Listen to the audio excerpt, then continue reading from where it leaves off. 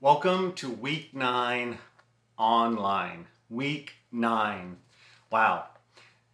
I think at this time we're hearing a lot of stories of families struggling and different challenges that have started to arise and really come to a head. And if you would let us know those concerns, let us know those needs. On the app or in the platform that you're watching this on, Church Online, there's a form there that says contact. Click the contact tab and let us know if you have any needs, if you have any concerns, if you have any prayer requests, if you need food, whatever it is, let us know, and we're going to do the best we can to meet those needs. Or you might know somebody who needs supplies. We would love to get those supplies in your hands so you could deliver them to those friends of yours. So just let us know. Fill out the contact form, give us all the information that we need, and someone will be in contact with you. Well, this weekend, let me encourage all of us that God is not through with us. Say that. God is not through with me. God is not through with me. Say it one more time. God is not through with me. If you would have asked my friends in 9th and 10th grade, would Bryan ever become a pastor? They would say no. And if you would have asked some of my teachers, would Bryan become a pastor? They would have said no. And there's many different reasons because of that. I wasn't living the life I should have been living, and my attitude was not a good attitude. And I didn't really care about a lot of things. And I'll tell you more of the story at the end of the message. That's more of the cliffhanger. But I'm so grateful to God that even though some people wrote me off, God never wrote me off. Amen? That God was never through with me. And I'm so grateful to be here now because of what God has done in my life and through caring people.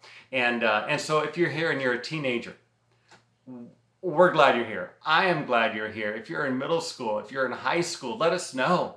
If you're a keiki, let us know. Parents, let them have your phone or the computer. Let them write silly things saying, yeah, I'm a teenager, I'm 15, I'm here. Pastor Bryan's the coolest, or whatever it is. Seriously, we love teenagers. We love keiki. We love middle schoolers and high schoolers. And I remember being that age. And I remember the struggles and the different things I went through. And like I said just a second ago, I'm so grateful that God wasn't through with me then. And for the keiki and the middle school and high school and the college and young adults, God is not through with you. And for everyone listening, God is not through with you. So teenagers, keiki, let us know you're here. Just tell us your name and how old you are, and you belong here. We're so glad that you're here. And you know what? One of the things I love about God, He uses people that most people would probably say, no, I'm not going to use them. For example, God used Abraham. Abraham was old, really old, but God still used him. Job went through a lot, but God still used him. He went bankrupt. He lost everything he had, but God still used him. Moses had this speech problem, or this alleged speech problem, but God still used him. Rahab was a prostitute. God still used her. The Samaritan woman in John chapter 4 was divorced and had many partners, but God still used her. And as we see, every time God encounters somebody, there's a life change that happens. Every time Jesus encounters somebody, there's a life change that happens. And when we read scripture, it is so refreshing and beautiful because it tells us these stories of these real life men and women who lived. It tells us the good stuff about them, and it tells us the bad stuff about them. So they didn't have it all figured out. They made mistakes, but yet God still used them. And when they encountered God, they turned from their sins and they turned to God. And so even if we're here and we're worn out and we're exhausted and we're like, I don't know if God can use me. I'm tired. I'm this, I'm that. May this message be refreshing. May this message be one that brings you hope and brings you encouragement that only God can do. And may you know and understand that God loves you and he's not through with you. He has a plan for you. So we look at the disciples, and if you think about the disciples, the people, again, Jesus chose were people society didn't necessarily choose. And so Jesus had 12 disciples. I'm just kind of curious, can you name the 12 disciples? Go ahead and write in the comment section the 12 disciples. And don't Google it though. Just off the memory. Who are they? You're like, okay, Matthew, Mark, Luke, and John. Wait a minute. Was Mark a disciple? Oh, wait. Was Luke a disciple? I'm throwing some curveballs in there for you. So think about this. Who were the 12 disciples? And if you really want to look it up, you can look up Matthew chapter 10, verses 2 to 4. And there's a couple other lists in there as well. But let's look at just 6 of the 12 disciples just briefly. And let's see who they were. And let's see the fact that God wasn't through with them. They were not perfect. They were messy. They were not the ideal people, but God had a plan for them. And when they met Jesus, wow, their lives changed.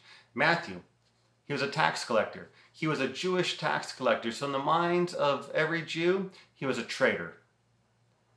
The second person, disciple I want to share with you is Simon Peter. Now, Simon Peter was a zealot. A zealot is somebody who wanted to overthrow the Roman power, the Roman occupying power, by force. So it's interesting that you have Matthew, who worked for the Roman government. Then you have Simon Peter, who wanted to destroy the Roman government. And then Jesus is like, let's throw some fishermen in, just for the fun of it. And let's get these 12 guys together and let's have them get along and change the world for the kingdom of heaven. I love how God thinks. His thoughts are so much higher than our thoughts, and he sees so much potential in us that we don't even see in ourselves.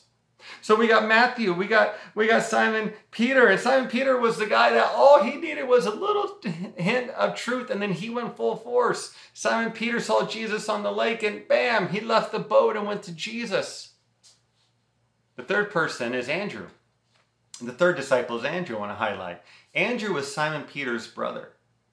When Jesus came to Andrew and called Andrew to follow him, you want to know what Andrew did?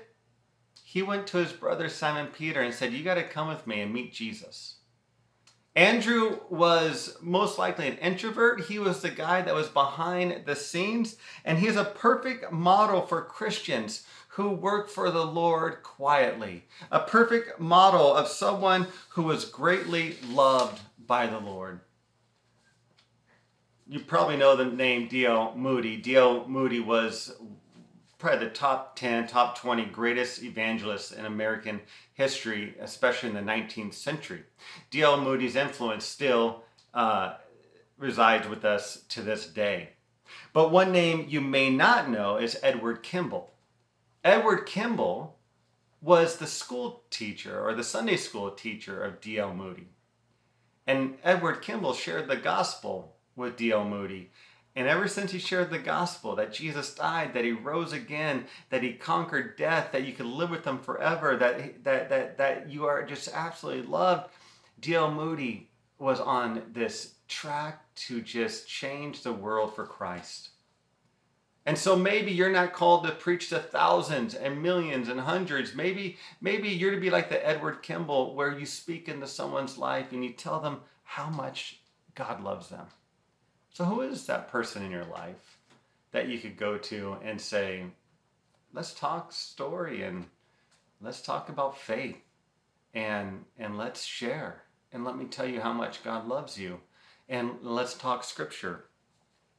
Fourth and fifth is James and John. James and John were known as sons of thunder because they're always arguing and always bickering.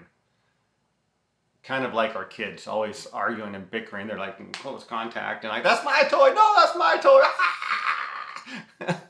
I'm just kidding. No, I'm not. But James and John, they were called sons of thunder because they're always fighting. Not only that, but their mom would get in the mix and be like, yo, Jesus, here, let me tell you this.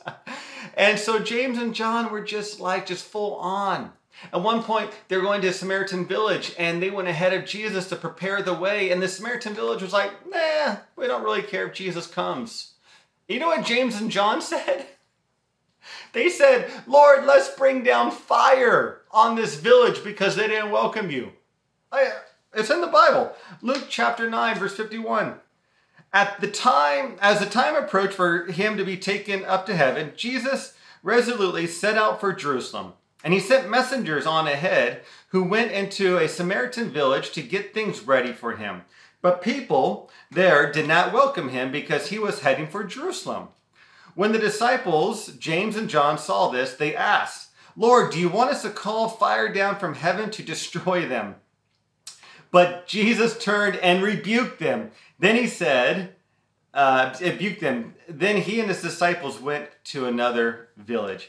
Do you want us to call down fire? Like James and John had the power to bring down fire on a village.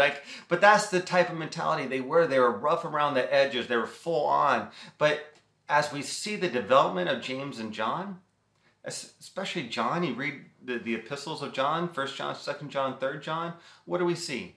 We see a theme of love in those chapters. Jesus got a hold of James and John, and he refined them. Anytime Jesus gets a hold of us, we're never the same. Amen? When Jesus gets a hold of us, we are never the same. And may we always be in prayer and in communion with the Lord and say, Lord, continue to refine me so that my life may be more of a blessing to you. James and John were never the same after they met Jesus. And may you and I never be the same after we meet and encounter Jesus. Because Jesus molds us, and he holds us, and he's there to care for us, and he's there to correct us, and he's there to help us mature in him. Well, the sixth disciple I want to highlight of the 12 is Thomas. Now, Thomas, I think, gets a bad rap because it's always doubting Thomas. And Thomas was a skeptic. Now, I don't think being a skeptic is all that bad because Thomas was a skeptic, but here's the difference, that he was a skeptic, but when he found the truth, when he saw Jesus physically rose from the grave, the bodily resurrection, when he saw Jesus with the marks in his wrists and on his feet, he said in John 20, my Lord and my God. And from that moment on, he was 100% for God. So he had questions. But once he was able to wrestle with those questions and see the risen Christ, he was full on 100% for God. And so I like Thomas because I like the fact that questions are good. It's okay to ask questions. If you're in college, it's a great time to ask questions. But let those questions lead you to faith. Let those questions lead you to a point where you have a thirst to know more about God, a thirst to know more about his word. And may those questions lead you to who Jesus is and what he wants from you. But keep asking questions. So we could go through the rest of the disciples, but I think we get the point that the disciples had issues, they had flaws. Some were loud and reckless, some were quiet, more behind the scenes, and the other disciples had their flaws as well. But when they encountered Jesus, wow, everything changed. There was a reluctant hero in the Old Testament. His name's Gideon. And in Gideon chapter 6, we find this out. In Gideon chapter 6. There's no Gideon chapter 6. Judges chapter 6. Judges chapter 6, verses 1 to 4. The Israelites did evil in the Lord's sight. So the Lord handed them over to the Midianites for 7 years. 7 years. So the Israelites did evil. 7 years they were handed over to the Midianites. Say 7 years. Put it in the comment box there. 7 years. 7 years the Midianites were oppressing the Israelites. So for 7 years, how many? 7 years, just checking.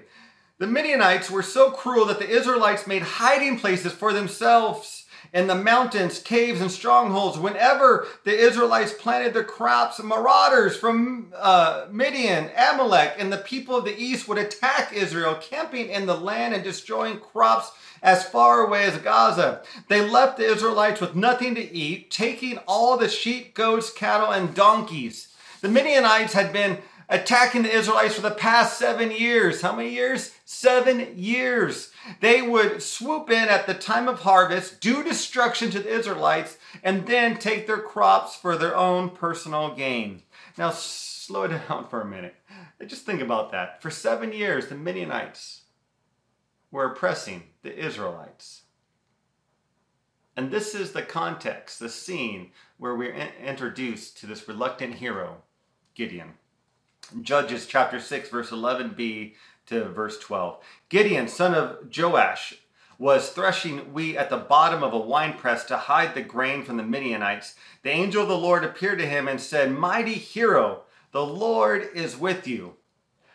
Gideon was in a winepress threshing wheat. Now, I don't know much about threshing wheat, but what I understand is that when you thresh wheat, you're supposed to be in the open air. And you separate the wheat from the chaff. The chaff you just want to go away. But you want to keep the wheat. But you need open air and a lot of space for that. He was in a wine press. A wine press was basically a hollowed out rock in either a circular or a square shape where about 4 or 5 people could fit into it, and you would put grapes in there and they would stomp on the grapes to make wine.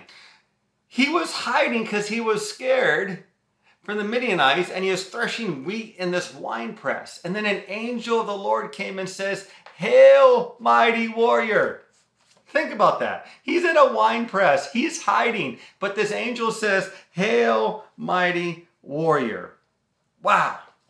Now, Gideon was not a warrior. Gideon was never in the military. Gideon wasn't a highly respected person. In fact, if Gideon had to choose himself or somebody else for an important task, Gideon probably would have chose somebody else. But isn't that the beauty of God? That we may not believe in ourselves, but God does. After all, He made us and we're in His image. Gideon didn't believe in himself. Other people didn't believe in him, but God believed in him.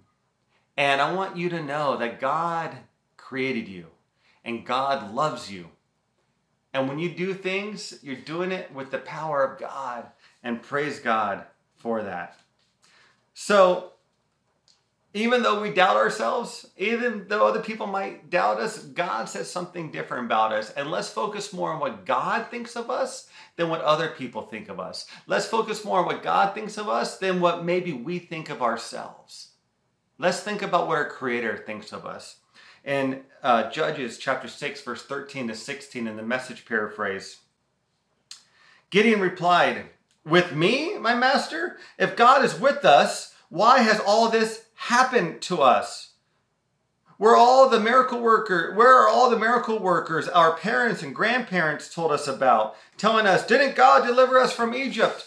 The fact is, God has nothing to do with us. He has turned us over to Midian." This is Gideon complaining to the Lord, this angel. But God faced him directly.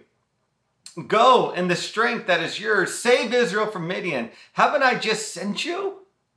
Gideon said to him, "Me, my master? How and with what could I ever save Israel? Look at me. My clan's the weakest in Manasseh, and I'm the runt of the litter." God said to him, "I'll be with you. Believe me, you'll defeat Midian as one man." So I hope we continue to start getting this picture that Gideon was not a picture of toughness. Gideon was not a picture of bravery. He wasn't. In fact, I think Gideon had this vision of God as a little God, with like God in a little tiny box, and that God couldn't do great things, that God couldn't deliver them. And maybe you and I have that same view of God. That we have God in this little tiny box, but yet we want so much great things that happen, but we say, no, God, he can only do this, this, and this. We may not say that out loud, but maybe we're thinking it in our minds. Maybe our God is not the God of the Bible. Just think about that. The God of the Bible created the universe. The God of the Bible loves you. The God of the Bible died for you. The God of the Bible rose again. The God of the Bible gave us his word so we could fall more and more in love with him. And he has called us to further the kingdom of God. Our God is big. Amen. Let's not think like Gideon and think our God is small. He's in a little tiny box. No, our God has no beginning, no end. Our God has always been. Our God is the Alpha and the Omega, the beginning and the end. So if you ever feel like you're not worthy to be used by God, that God doesn't want to use you, or whatever the case may be, that's not true.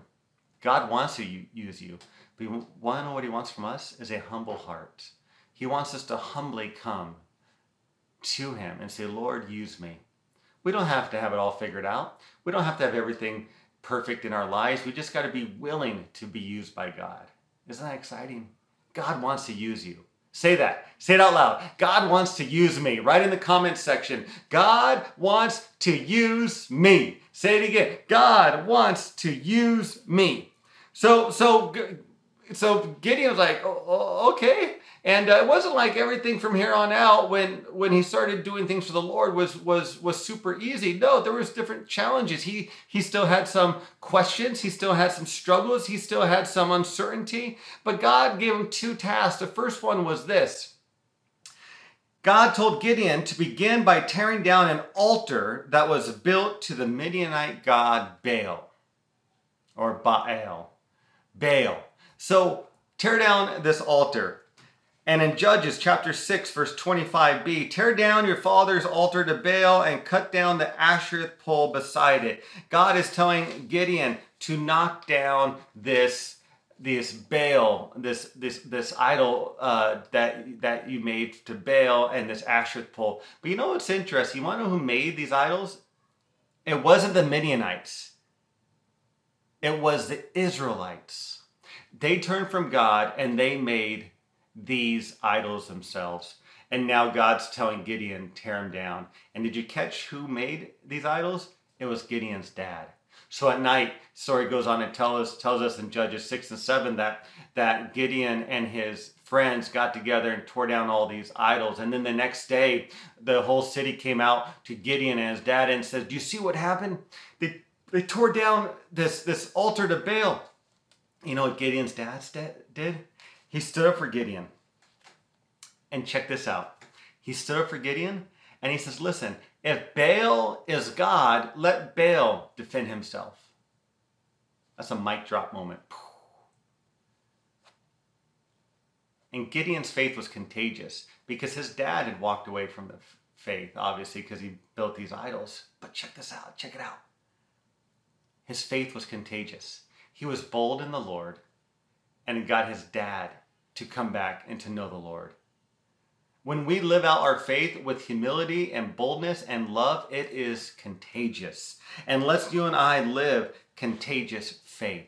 Let's you and I live a life where people want to be around us, just like Jesus. Even the sinners and the worst of the worst wanted to be around Jesus. It wasn't that Jesus accepted all their sins. No, but they knew Jesus loved them. And when they encountered Jesus, their lives were never the same.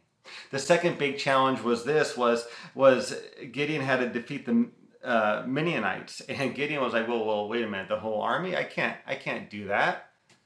Because Gideon knew that there was a 1 to 4 odds difference, meaning for every one Israelite, there were 4 Midianites. And then God says, look, I've already given you this journey.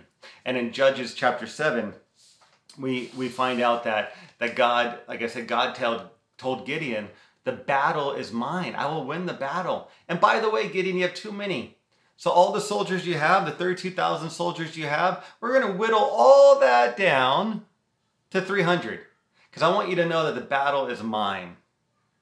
And through a crazy series of whittling down all the soldiers, the battle was won. And God got the honor and God got the glory. And here's what I want you to understand, all of us to understand. One, God is not through with you. You might feel like giving up during this difficult time we're in. You might feel like giving up on, you fill in the blank there, but God is not through with you. Maybe today is the day you have that honest conversation with the Lord and let the Lord know where you're at. And maybe what we also realize is that this is a time when in our weakness, God is strong. And in our shortcomings, God is glorified. In our inadequacies, God is the one who is lifted up. So maybe it's okay to be weak and not have it all figured out and realize that God is the one who has it all figured out. Amen. And so let's live like that, like where God is honored in our lives no matter what we do. And when God calls us to do it, let's not say, oh no, I can't do that. I can't do that. Let's just say, Lord, I am willing to do it. May your power give me the strength and may you give me the wisdom to honor you and further the kingdom. At the beginning, I mentioned that in 9th and 10th grade, my friends and even my youth pastor told me, but later on, that I would be the least likely to succeed. But I had a friend, and my friend spent time with me. We would skateboard, like middle school, high school, college, skateboard every day. But in high school, or just about every day in high school, we would skateboard and we would talk at night. And for months, we would talk about faith. For months, we talk about Jesus and about why the Bible is reliable, things like this. And then one day it started sinking in. Wow, maybe I do need to change some things. But he was an ordinary person who had a profound impact on my life. And we're still friends to this day. And I've told that story before. And I love that story because maybe you could be that person in somebody's life.